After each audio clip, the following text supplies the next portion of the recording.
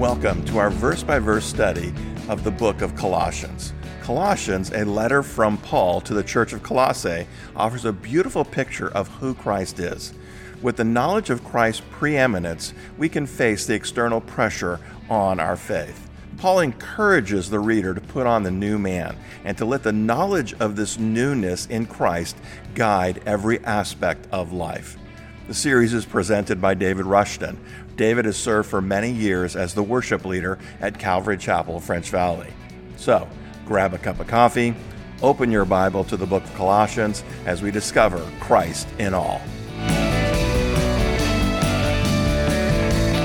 All right, good morning, everyone. Let's open up to Colossians chapter 2 as we continue in our study, Colossians, Christ in all. There are times when things, are on my mind and I just can't shake it. They just keep coming back and it seems like it's the only thing that I can think about.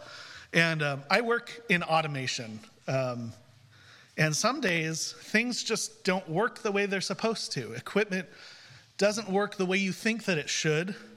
And sometimes all you can do is read lines and lines of code trying to figure out, where is the implementation falling short. And if there are lingering problems at work, that comes home with me. And in my mind is just lines and lines of code. And if I close my eyes, I can literally see lines of code. I've had dreams of lines of code in my mind. And it's just like, get out of there. Anyway, in the grand scheme of things, work, automation, that might seem not that important. There are other things that capture our mind that really are a big deal. Financial situations or job opportunities or schooling or the future that we're leaving for our children. Those are things that, sometimes do fill our mind, and it's not necessarily a bad thing to be thinking on those and bringing them before the Lord. In our reading today in Colossians, Paul the Apostle, he was no stranger to caring deeply about things. And in today's passage, he's going to express in a very emotional way something that he thinks about continually. And I hope by the end of today's teaching that we will all be stirred up to share the same kind of concern. So let's read the passage we're going to go over together and then we'll pray. So starting in Colossians chapter 2, verse 1. For I want you to know what great conflict I have for you and those in Laodicea, and for as many as have not seen my face in the flesh, that their hearts may be encouraged, being knit together in love, and attaining to all riches of the full assurance of understanding, to the knowledge of the mystery of God, both of the Father and of Christ, in whom are hidden all the treasures of wisdom and knowledge. Now this I say, lest anyone should deceive you with persuasive words. For though I am absent in the flesh, yet I am with you in spirit, rejoicing to see your good order and the steadfastness of your faith in Christ. As you therefore have received Christ Jesus the Lord, so walk in him, rooted and built up in him, and established in the faith as you have been taught, abounding in it with thanksgiving. Lord, we come before you this morning, and we read this passage, and we're excited for what you have for us today. Lord, I thank you for sharing with me and showing to me many things about these passages, and I pray now that I could communicate them in a way that turns people to you and draws people into wanting a deeper faith and something more that you have to offer than they're already receiving. Lord, we love you, we praise you, and we thank you for this time. In Jesus' name, amen. So the section we're reading today, this is the motivation of the whole letter of Colossians. In the first chapter, Paul did a greeting, it's a letter, so formal greetings and all that. And then he dove into a beautiful description of who Jesus is, his work of reconciliation, and what that should mean for us as believers. And it ended with Paul recognizing his task that God had given him. In Colossians 1:28, he said, warning every man and teaching every man in all wisdom, that we may present every man perfect in Christ Jesus. In chapter 2, Paul shows the reader how emotional of a task this is for him. He doesn't take this calling lightly. It's something he's really grasped onto, and it is who he is, to share Christ with others. So let's start in verse 1. For I want you to know what a great conflict I have for you and those in Laodicea, and for as many as have not seen my face in the flesh. This phrase that Paul used, great conflict, is translated differently in many Bibles. If you have a different translation, it probably uses a different word. There's words like struggle and fighting and contending and work and strive and contest. The point is that this conflict he's talking about is an active battle. It's something he's working at. It's not, the Greek word that's used here is where we get our English word agony from. Paul agonizes over something. This isn't just him saying like, oh yeah, I think about you guys all the time. But it's like he is drawn to thinking about these things that we're going to cover. He agonizes over them in his spirit. And he specifically says that he agonizes for those for you, that's the Colossian church, and those in Laodicea, and for as many as have not seen my face in the flesh. Remember that the church is in its infancy at the time that this letter was written, and that comes with many struggles. The Romans were suspicious of them meeting in secret in their homes, and so that resulted in persecution, and many were killed. In previous teachings in this series, we've already talked about things like Gnosticism, and we'll touch on that a little more as we continue. And then there's new believers at this time that are trying to integrate their traditional pagan understandings of faith in the universe into Christianity, which is totally incompatible. But this continues to be true. This is true for the universal church, the body of Christ. Paul recognizes that there are certain parts of the body of Christ that are going to struggle in certain places that maybe others don't, right? So Christ taught his disciples, and they were the first generation of believers, right?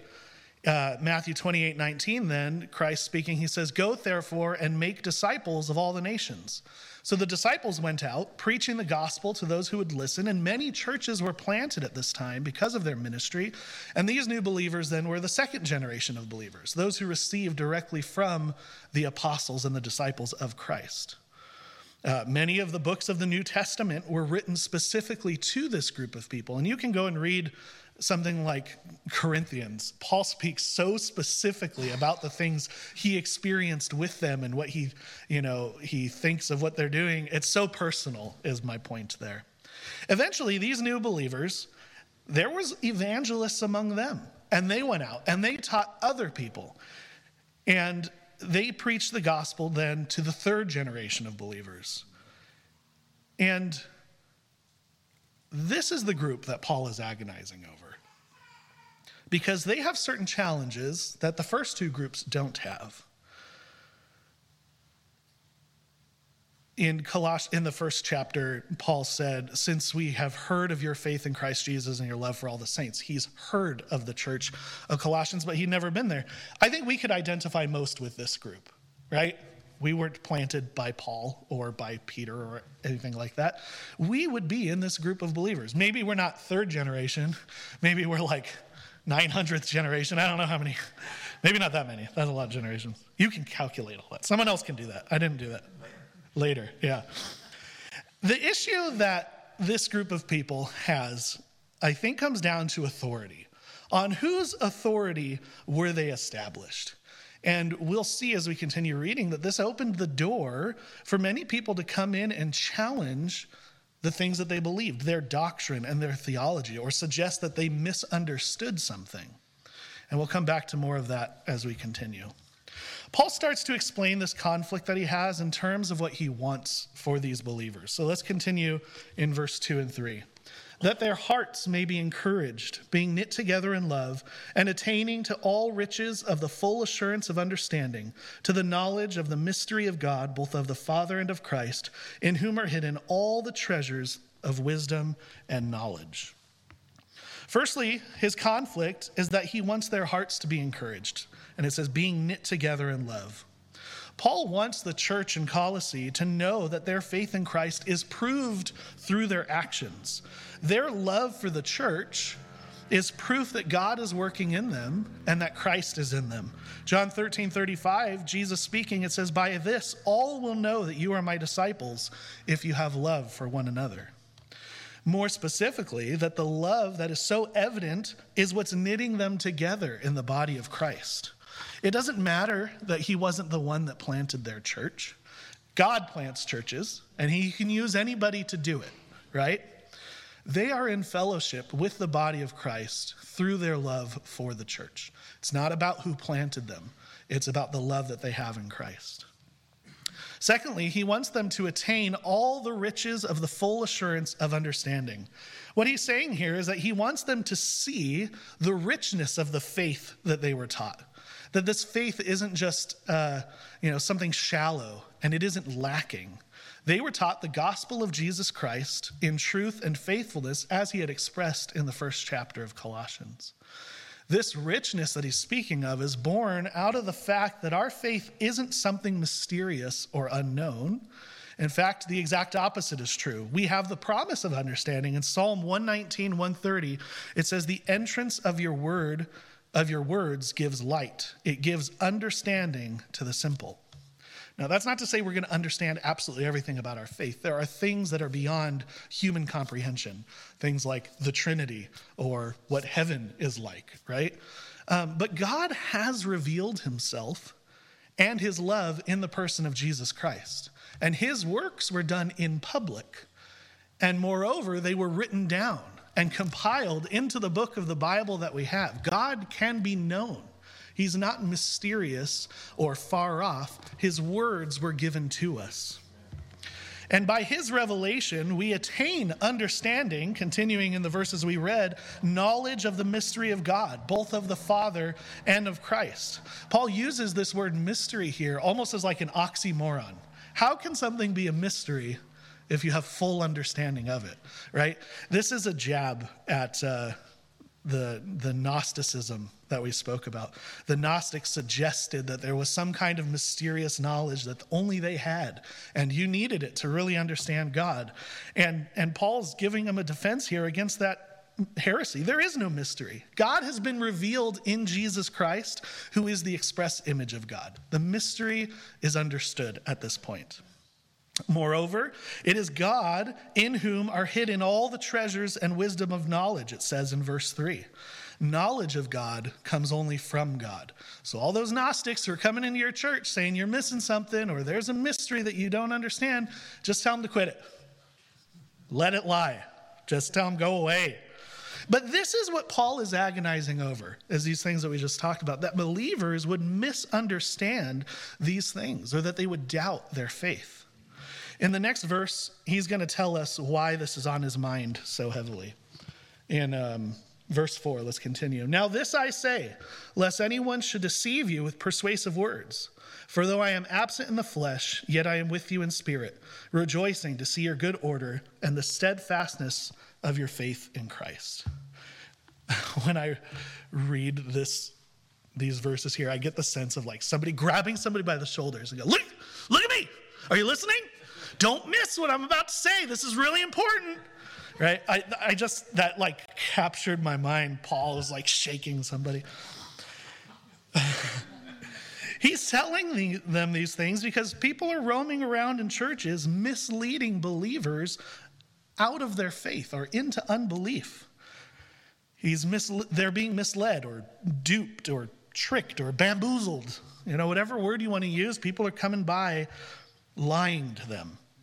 And Paul warned the Ephesian church specifically about deceptions that would come from both outside and from within. In Acts chapter 20, Paul said, "For I know this, that after my departure, savage wolves will come in among you, not sparing the flock. Also from among yourselves men will rise up, speaking perverse things to draw away the disciples after themselves." Again, in Paul's day, it was Gnostics or ascetics or philosophers. In our day, it's things like open-mindedness and love and acceptance. The air quotes super important there, right? But whether then or now, people are going to come around and try to deceive us. And Paul is acknowledging that they use persuasive words, so you have to be on guard.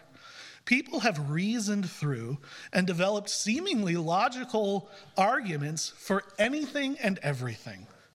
Whether they're trying to convince you that their totally depraved way of life is okay or is good, or whether they're trying to convince you that that $12.5 million plane is super important to the ministry of God, or that everyone in the last 2,000 years has misunderstood the original Greek that's used here in this Bible, and they're really the only ones who have it figured out.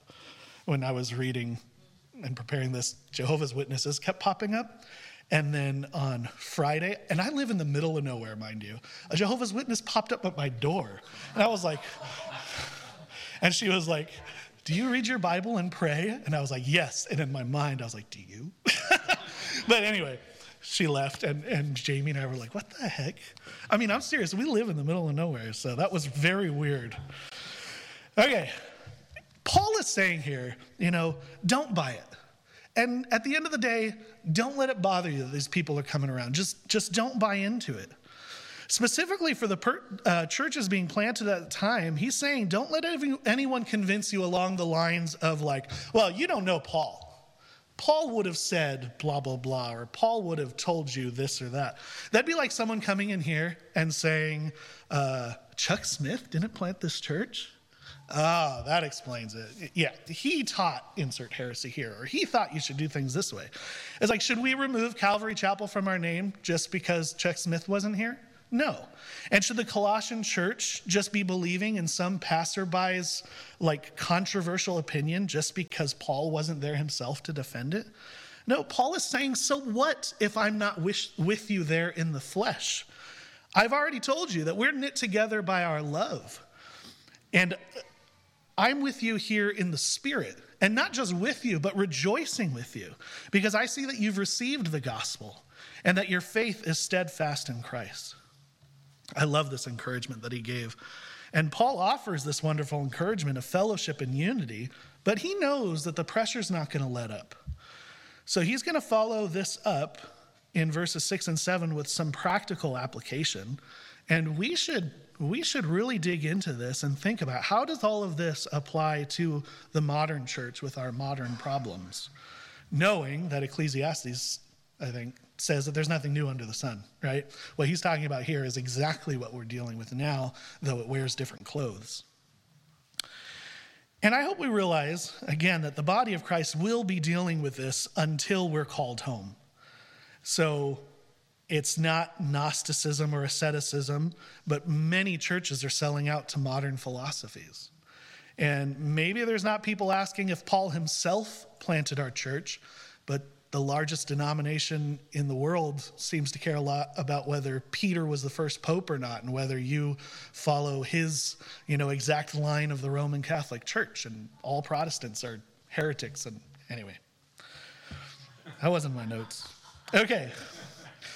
So we need to be on guard against deception, false teaching, and false doctrine, all individually, ourselves, but also as, a church that gathers here together, and also as the universal church. The whole body of Christ together needs to be on guard. So how do we guard ourselves? Glad you asked. Verse 6 and 7. As you therefore have received Christ Jesus the Lord, so walk in him, rooted and built up in him, and established in the faith as you have been taught, abounding in it with thanksgiving. Paul starts by saying, as you therefore have received Christ Jesus, so walk in him. Paul's reiterating here that, they were taught faithfully, so they have received the gospel, and that they should continue walking in it. They didn't miss something that they should have known. There isn't some secret knowledge that other men have to offer.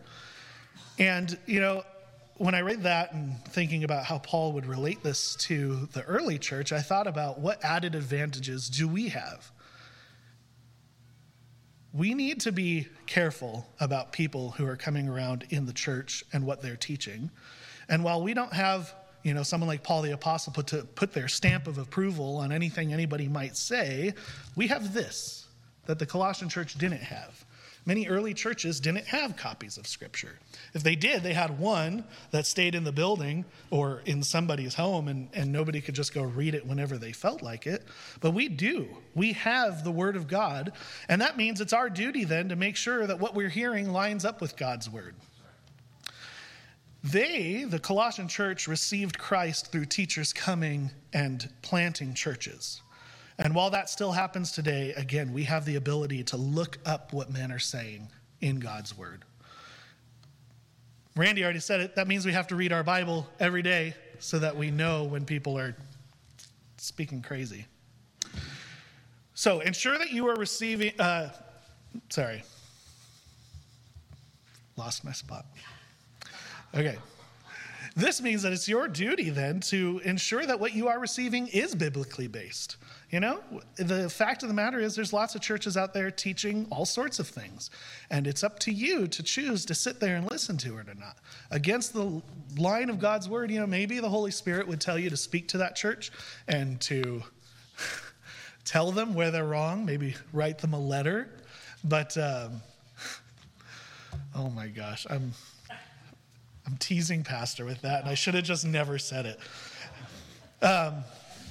Maybe the Holy Spirit would guide you in that, but at the end of the day, you know, he might just tell you leave. Don't bother sitting there. Don't listen to that anymore.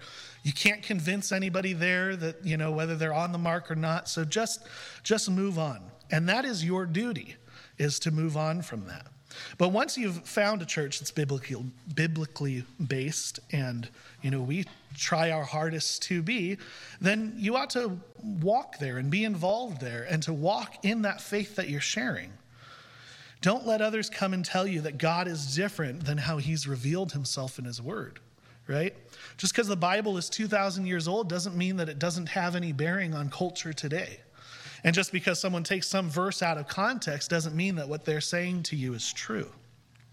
So this is the first thing that Paul teaches us to guard ourselves against these false teachers coming in, and that is to receive Christ Jesus the Lord.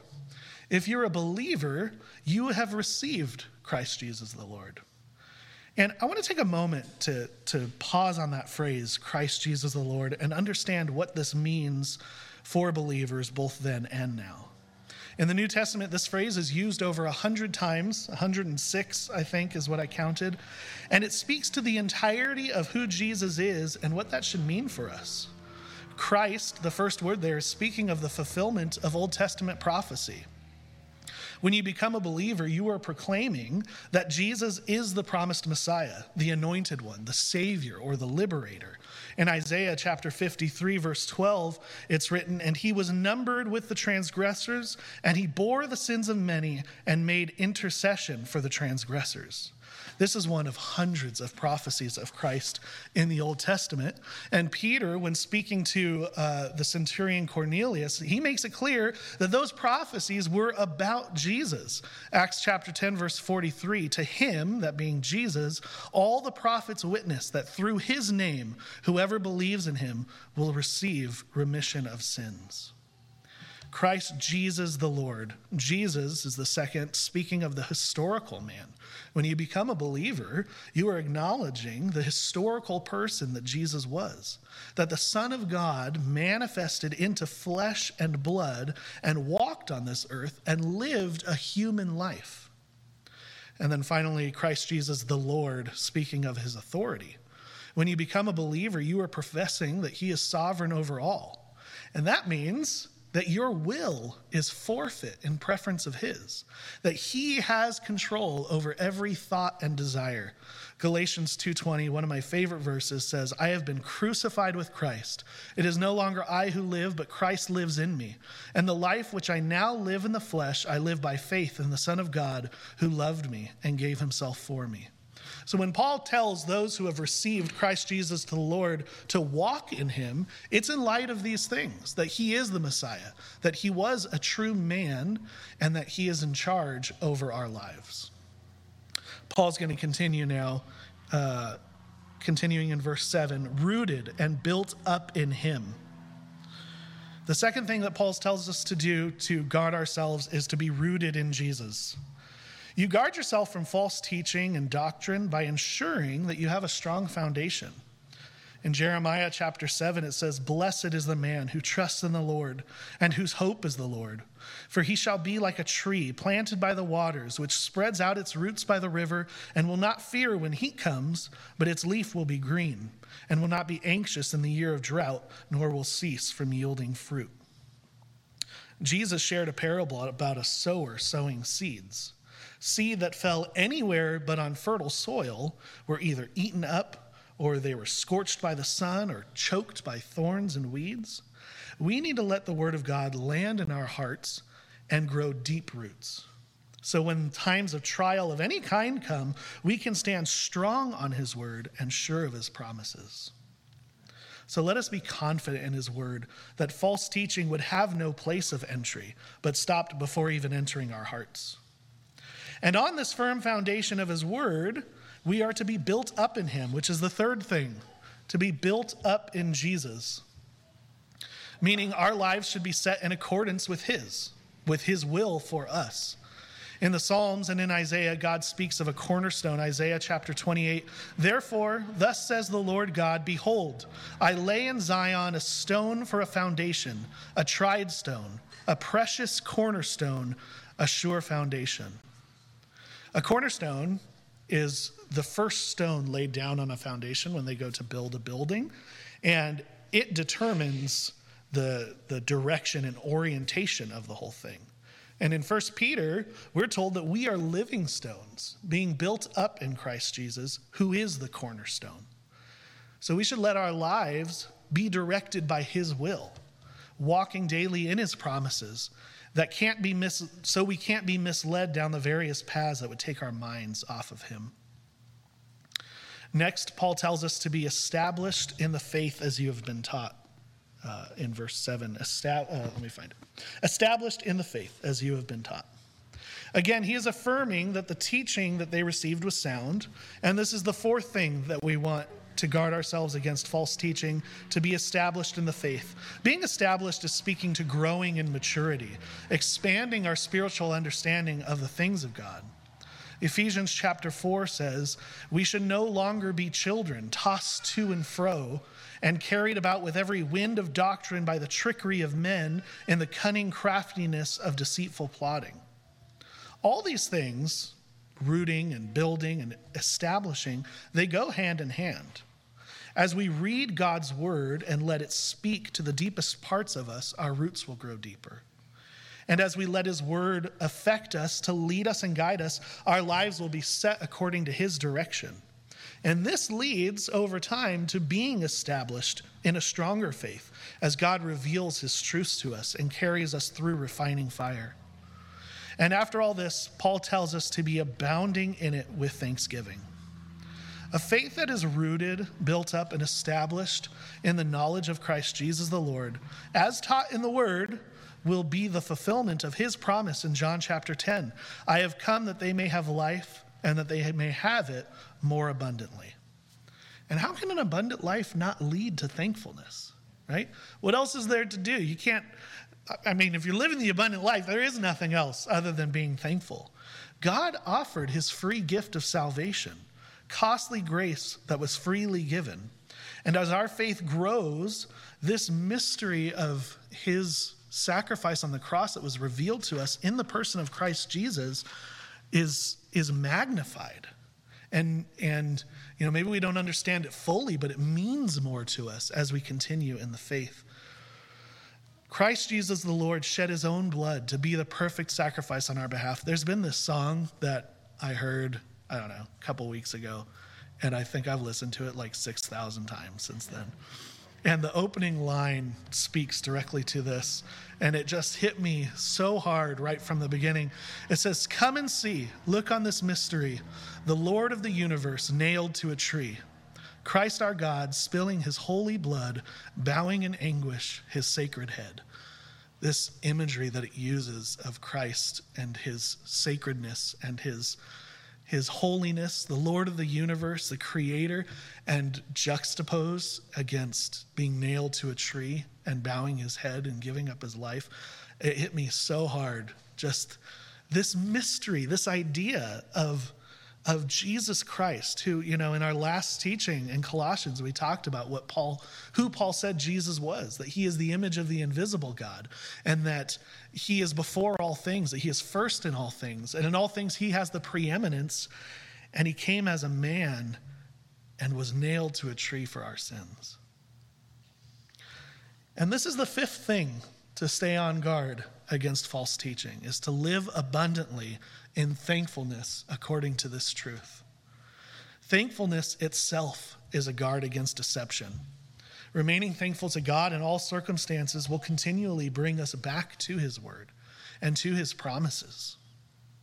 And that leads to deepening our roots, which then leads to being built up in him, which establishes our faith further. And it's this whole circle, right?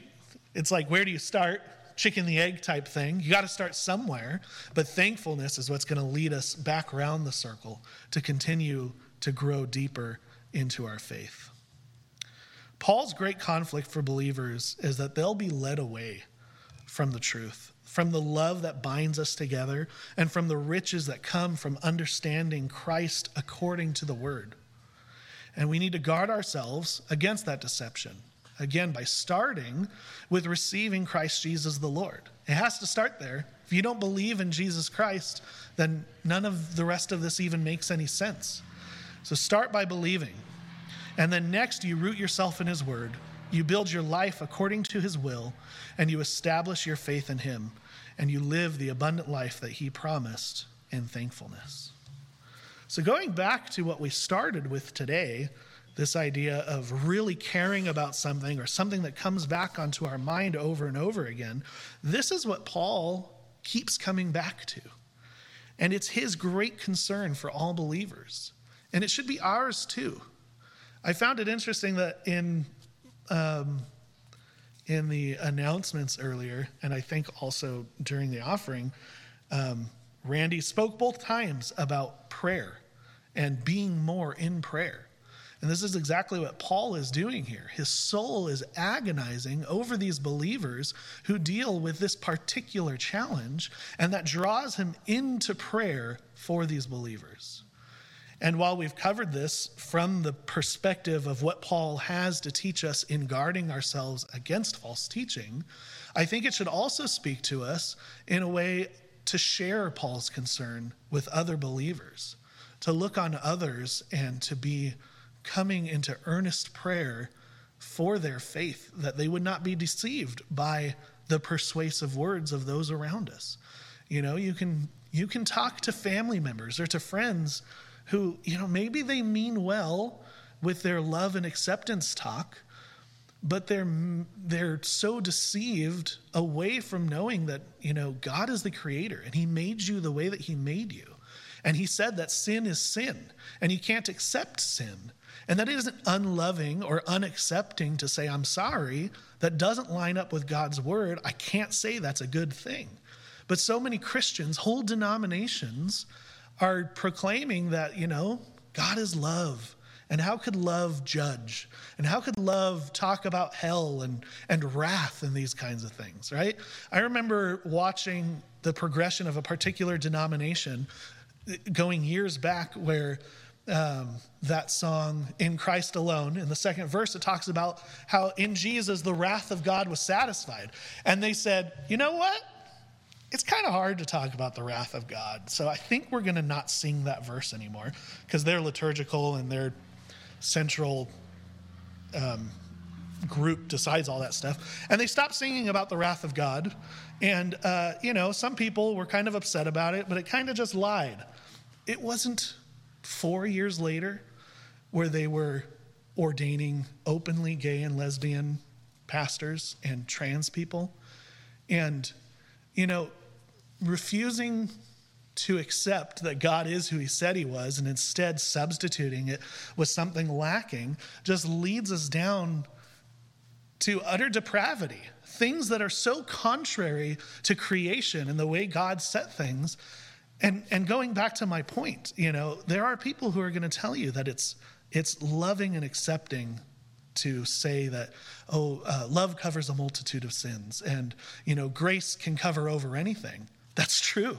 Christ died on the cross to save us from our sin, but that doesn't mean that sin isn't sin, right? Jesus came to the earth because he loved us. But then he told everyone he came in contact with to go and sin no more. He loves you, but he doesn't want you to continue in your lifestyle. None of that was in here.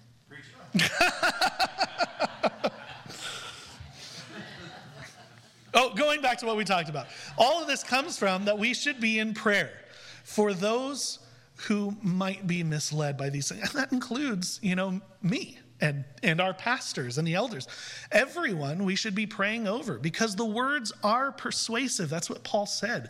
It's easy to be deceived by these things if you are not rooted in the word of God. And we should be spending more time in prayer. When I was young, like a teenager, me and my best friend at the time, we used to listen to this old preacher. It was, I think, World War II, maybe a little bit after, Leonard Ravenhill. I loved this guy. He was so bold in the way he spoke. And lots of the things he said have stuck with me and continued with me into my adulthood. But one of the things that he said is that prayer is not preparation for the battle. It is the battle. How often are you drawn into earnest, agonizing prayer over other believers? Or for the lost, for that matter. And I can honestly say for myself, it's not enough. It's never enough. We have a tendency to focus so much on our own needs. But the church, the body of Christ, needs more prayer. Churches need to be bolder about this, and believers need to be emboldened. And that only comes through prayer. Deceptive and persuasive words have been permitted for far too long in the church. And the only battle against that is more prayer.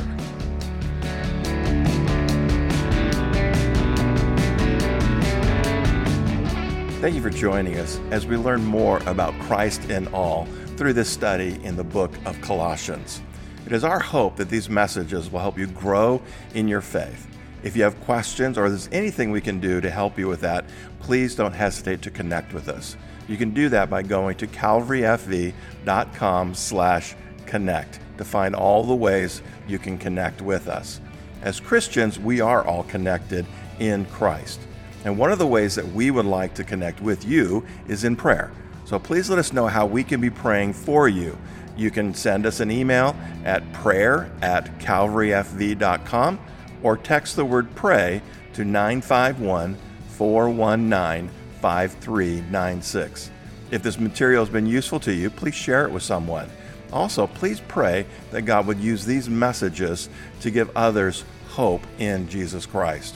You can also partner with us financially by going to calvaryfv.com/give or text the word give to 951-419-5396.